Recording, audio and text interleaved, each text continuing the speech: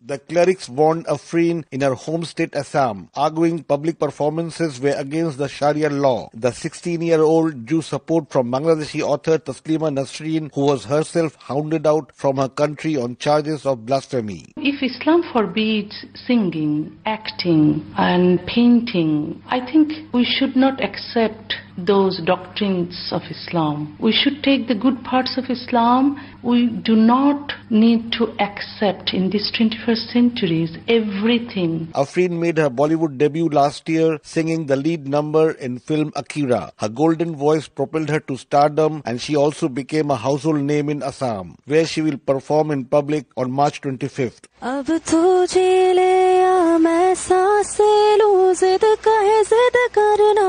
Assam's government ordered round-the-clock security for the artist, and India's ruling BJP party spokeswoman Shazia Ilmi fired a broadside at those who threatened Afrin. Very clear, there is no place for clergy in Islam. Everybody's religion is between them and their God. But prominent cleric Maulana Zakir Alam insisted the fatwa was a forgery to discredit Indian Muslims. Mainstream media is projecting these suspicious people as a mufti.